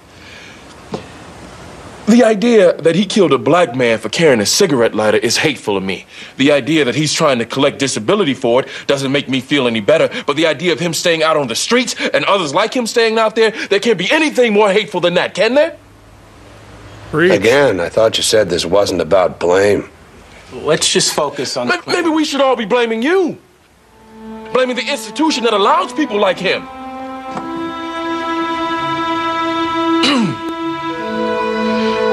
Maybe it's time you all started owning some blame. Spoiler alert. Nobody's owning any blame. Spoiler alert. No.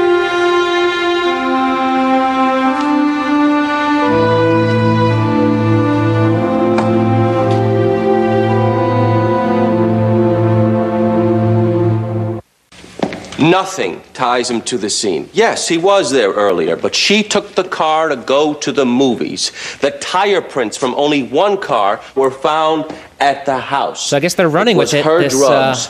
She wanted the against money. each other. She was desperate to keep that he is, money. at least. So desperate that he tried in the 11th hour to blame her. He claims he loves this woman. But then, in a dastardly attempt, on the last day of the trial, he points the finger at her. And what about accident? What about suicide? The prosecution couldn't medically rule out either, could they?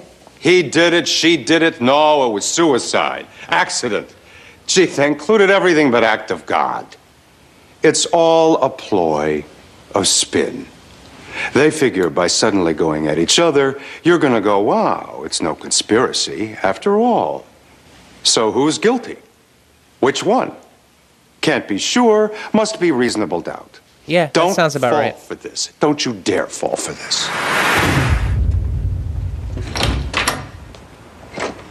I think we get the hard no on this. About to get the resolution to the racism case. They're going to resolve racism? Amazing. The likelihood is that every police force in the country discriminates against minority suspects.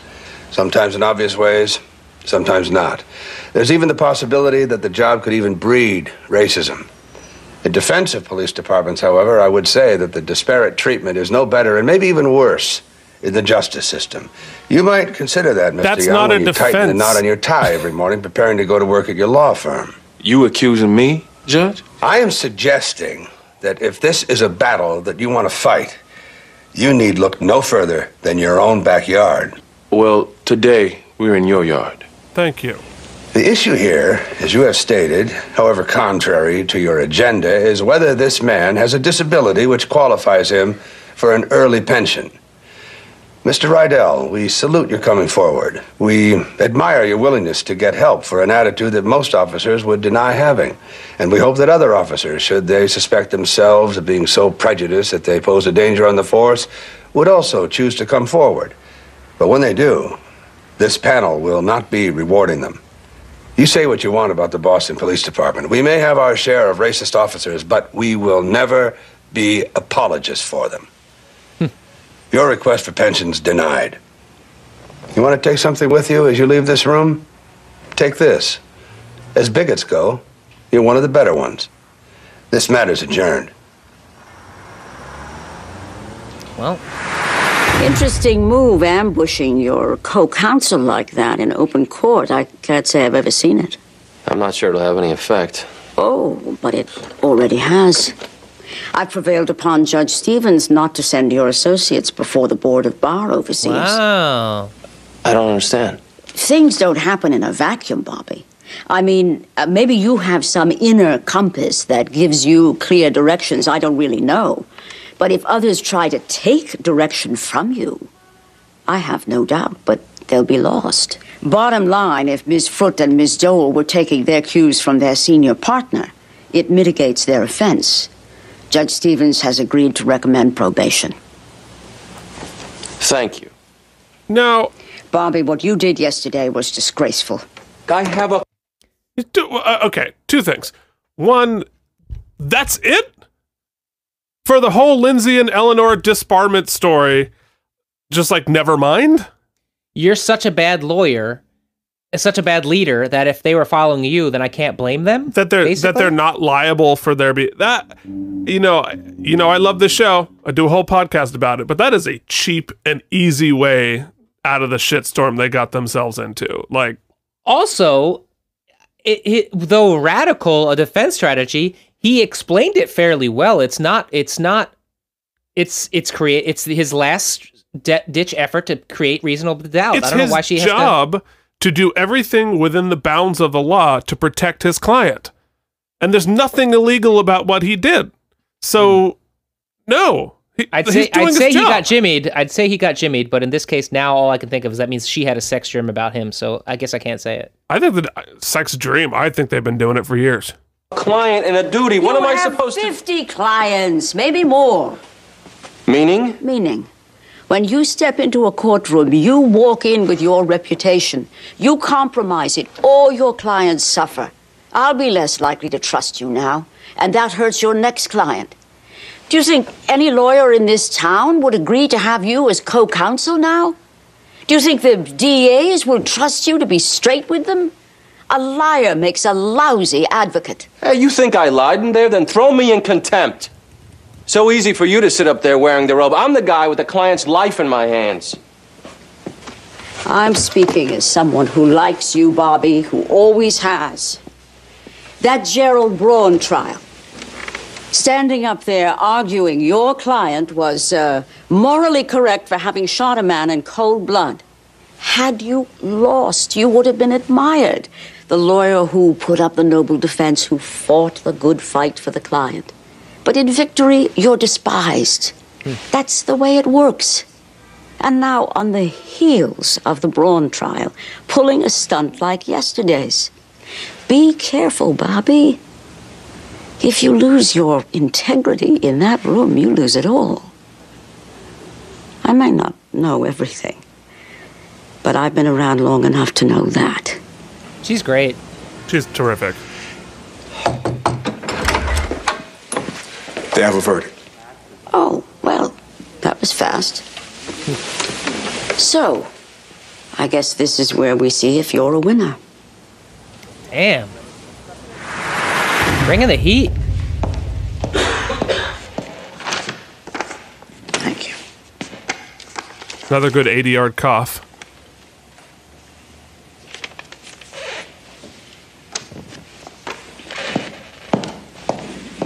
The defendants will rise.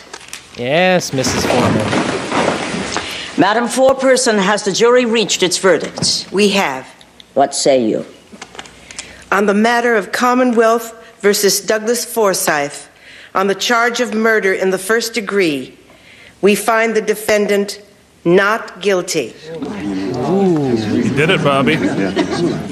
On the matter of Commonwealth versus Mary Jane Wiggins, on the charge of murder in the first degree, we find the defendant guilty. Oh, shit. Members of the jury, this does complete your service. We thank you. So he blew 2 relationships here, didn't he? Seriously. The court officers will take Mrs. Wiggins into custody.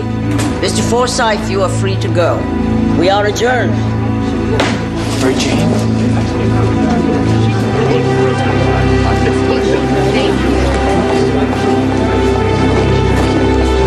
That's ambiguous, though, right? Because had they not done that, would they have both been guilty, or potentially was... It seemed like they were both headed towards a guilty verdict there.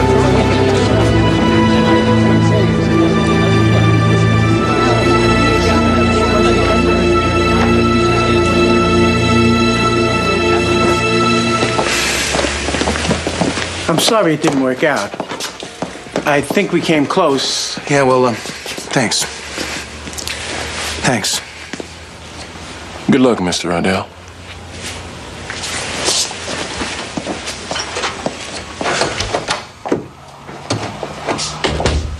Next time you don't want to take a case, don't take the case, okay?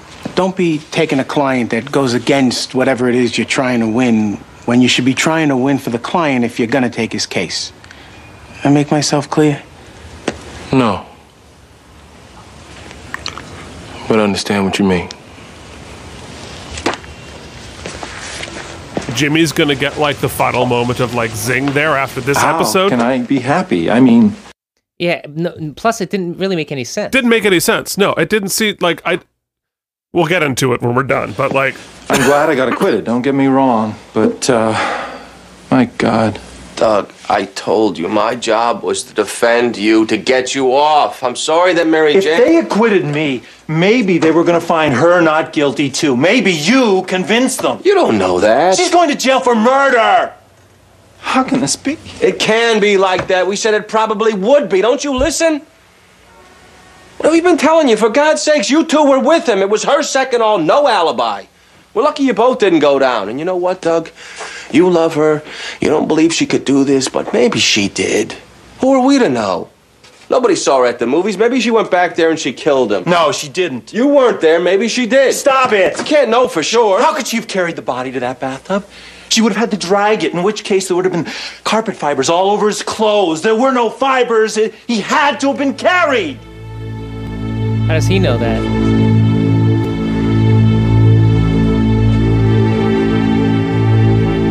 There was nothing introduced about carpet fibers. I never gave you the investigative reports.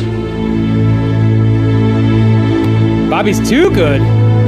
Doug, did you go back to that house? All I'm telling you, Mary Jane didn't. I No, she didn't.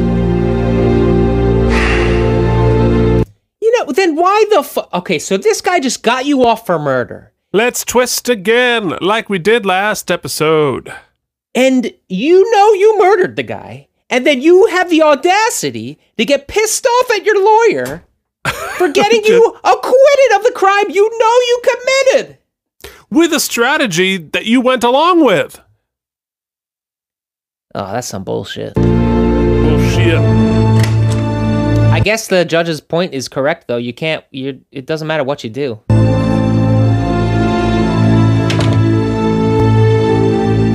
Bobby stares off. Stare off, fade out. All right, we did it. There. Oh, to be continued. That's to big. be continued. To be continued. So we're not done with this philandering son of a bitch. No, but wow, there is a lot to unpack here. Ooh. Okay, so we're gonna get into all of these things finally, but there's definitely, there's three main story arcs here to unpack. First of all, you know what? Let's save it. Let's save it for the spare tires, okay. And let's just get some of our housekeeping done. All right. Most valuable.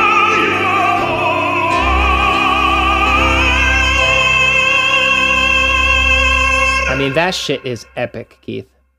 Oh, all right. So, thank you. So, most valuable lawyer. What do you think? I mean,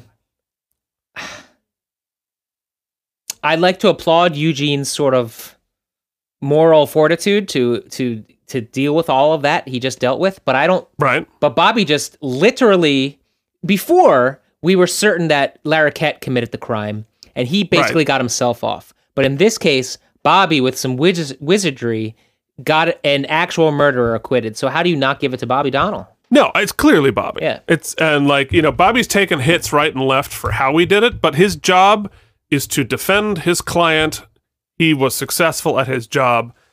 So I think unequivocally, thank you, Bobby Donnell, for being awesome at lawyering. Not only that, but I want to tip my cap to Bobby when he deserves it. You know, we get on his case about some of his moral ineptitude all along. However, he did not make out with this lady. She made a pretty strong advance towards him, and we don't know how well that was going to play out, but he still made a decision contrary to what his penis was telling him, which I think needs to be commended in this circumstance. Although, to be fair, they'd been hooking up all through college. Okay. So it wasn't like the first time he had the chance. Okay. And on that awkward moment, let's do this one. Already famous cause you've been on TV, getting a paycheck, or the first entry on your IMDb. Way to go, and you're the best guest actor. You are the best guest actor. You are the best guest actor on the episode.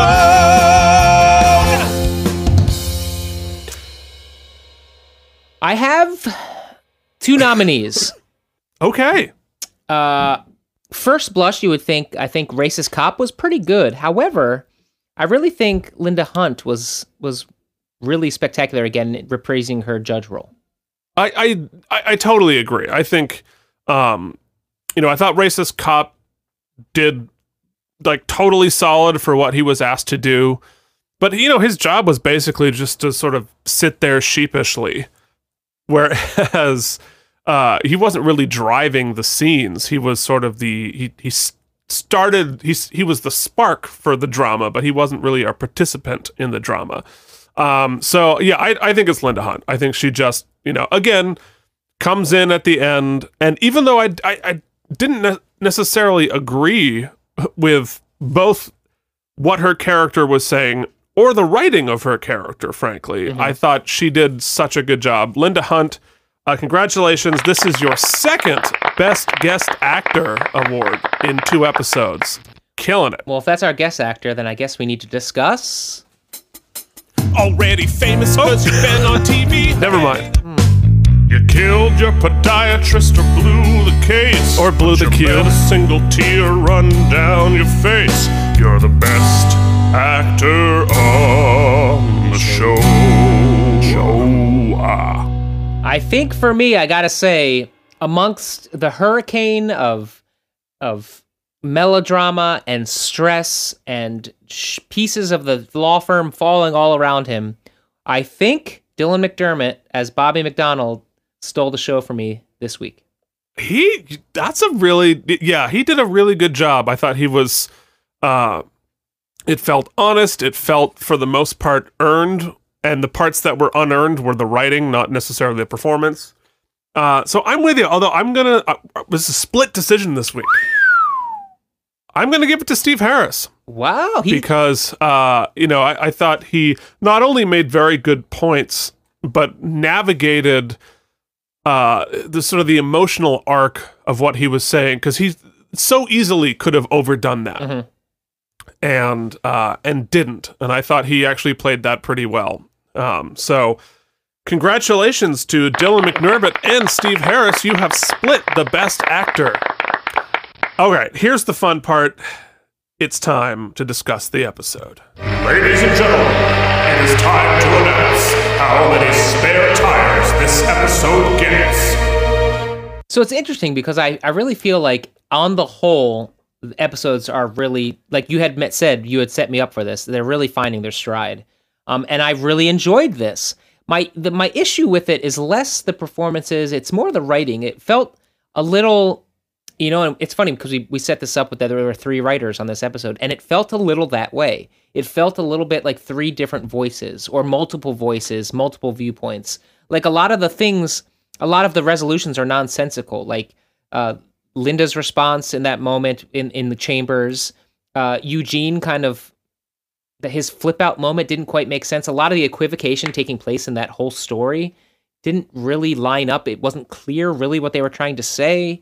I felt like it felt sort of like they worked backwards. Like they know how they wanted the episode to end, and then they built the story in from behind. So it came across a little uneven for me. Like Jimmy's character did a full 360 or 180, excuse me. My math is bad. So it's hard. I enjoyed it. The performances are so good, and the ideas are so interesting. I just felt the writing let them down a little bit here. Yeah, I totally agree. I think the Jimmy thing is very obvious. Part of it is our different sensibilities today, or different awareness of that kind of stuff today. But I think they were writing that thinking like, oh, poor awkward Jimmy, like how funny.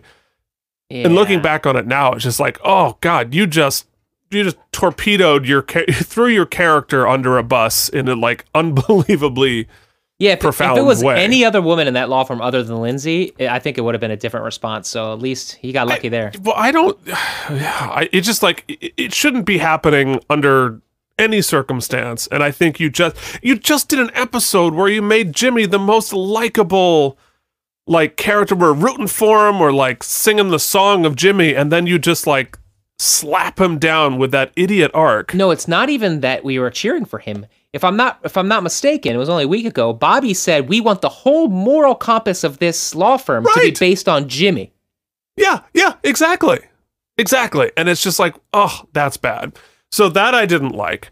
Also, as I mentioned earlier, the whole Lindsay Eleanor being disbarred thing just got punted.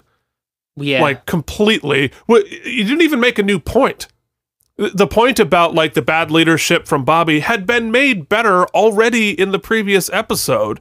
So it was a punt storyline. You gave up on what could have been a very interesting arc without a good explanation. So that just seemed cheap and easy. Now, the murder story, which I really liked. I liked the twist. I liked the the co-counsel, the two different defenders, and I liked the twist of him turning on her, and so I was on board with all of that. The part I didn't like is it's not that I didn't like the twist that he actually did it. It's that this is now, we're in episode 5 of season 2. This is the 3rd last second twist. Very similar, the season premiere, you had Bobby's girlfriend did or did you not murder him, and the little smirk at the end. Then you had John Larroquette's Joey Herrick character, the twist at the end, like, yeah, I murdered him. And this is the third twist like this in 5 episodes. And I just feel like it just starts to cheapen. If every episode ends with like, oh, like I was the murderer the whole time, M. Night Shyamalan type thing, it cheapens all of them. Especially, like, I could even let that go, because I mean that's sort of how sometimes these shows go. But what's the why, right? Like, what do we take away from it? We know that Bobby pulls these kind of shenanigans. We know that he'll go to these lengths. But I feel like that, like, once again, that scene in the judges' chambers is supposed to set us up for what he learns from this moment, and it's right. Yeah, exactly. We don't really get it. Like, what's the moral of the story? How is Bobby going to develop out of this? Somehow the only thing that comes of it is that he gets Eleanor and Lindsay off somehow. Yeah, unrelated to the entire story. So yeah, it just that felt kind of cheap. Now, the thing I did like, I thought the discussion of the racism, the institutional racism in the police force, I thought that was very important. I thought it was relatively well articulated, and I was just like, I was really glad to see that topic being broached, in a fairly direct way. The part I thought it was I wrote it down 3 times in my notes, and that this guy's making the argument about the police force having caused his racism, caused his disability. But what nobody talked about the entire time is how the police force caused his racism. And that's really what this is all about, right? It's like, how does the institutional racism manifest itself? How does somebody who is ostensibly not a racist person become racist because he's a cop? So we've addressed that, like, yes, this happens, but we're not talking about how or why. Like, what made that happen? Yeah, it's like the how. That's why I was interested when they set the premise up, because the how is an interesting exploration, but obviously they don't have the time, and they really didn't have the sort of the ammunition to go about it. And what it became is a blame game, right? Who's actually to blame for this? And so we got the kind of least common denominator story, I think. But you can't answer who's to blame if you don't know what happened. Right. So, like, was it his partner who's like, oh, you should be afraid of every black person you see? Was it the captain? Was it their training? Was it, things that happened while he was like, and that's the part I think they punted. They were too afraid. Well, they did worse than punted it, because ultimately somehow it became about Eugene, right? Instead of being about the issue, it became about Eugene and his response to it. And then on top of that, it seemed as almost like he was sort of admonished in the end. Right. Yeah. No, exactly. Like Eugene was the guy who was out of line in the situation. Yeah. So yeah. No, it's funny. Like the more we talk about it, the less I like that. Yeah. I mean, and I've been throwing out some pretty high scores, I think. Yeah. And so if I'm going to judge it in the pantheon of sort of where we've come to, yeah, I think I give it a supple 6.5. Yeah, and I think even that's, I mean, a supple. This I think I'm gonna go even further. I'm gonna say this is a rigorously terrible episode. In a way that, like, again, like you said, it's not terrible. You know what? Supple 6. I'm gonna take the supple 6. Yeah, like, it's well acted. The scenes by themselves are well written and it's well directed. It's just, it combines to something much worse than the elements.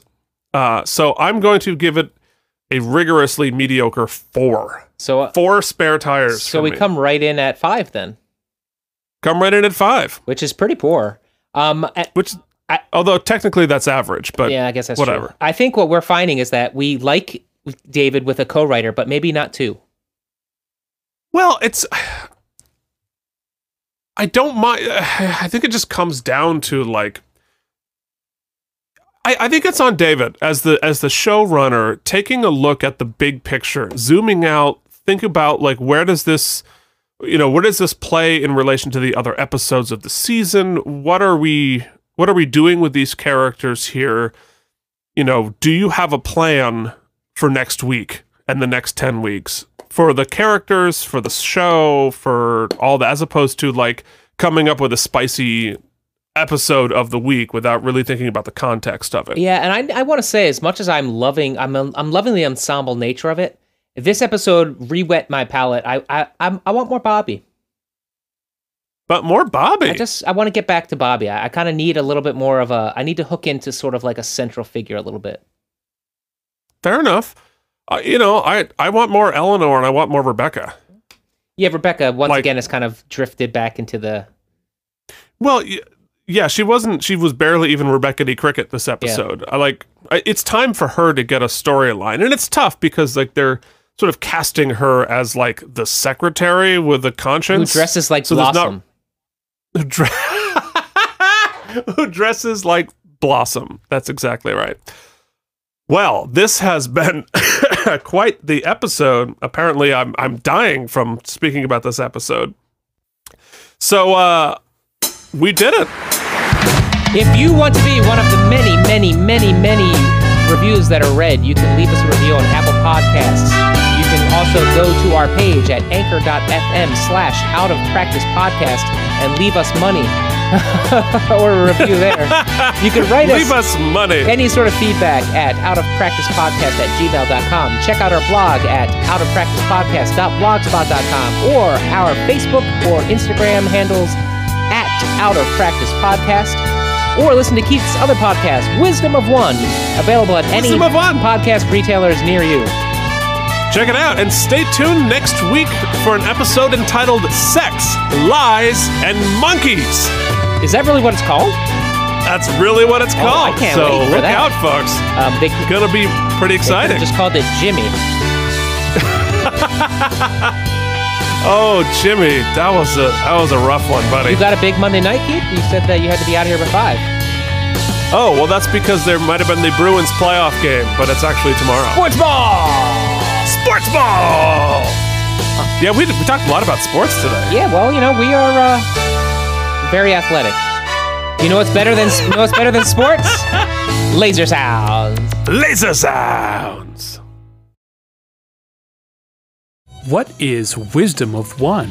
Wisdom of One is the story of me, the brave and powerful hero Skankross 7 and counting. Wisdom of One? There's like all these crazy adventures that we go on. It always has something new.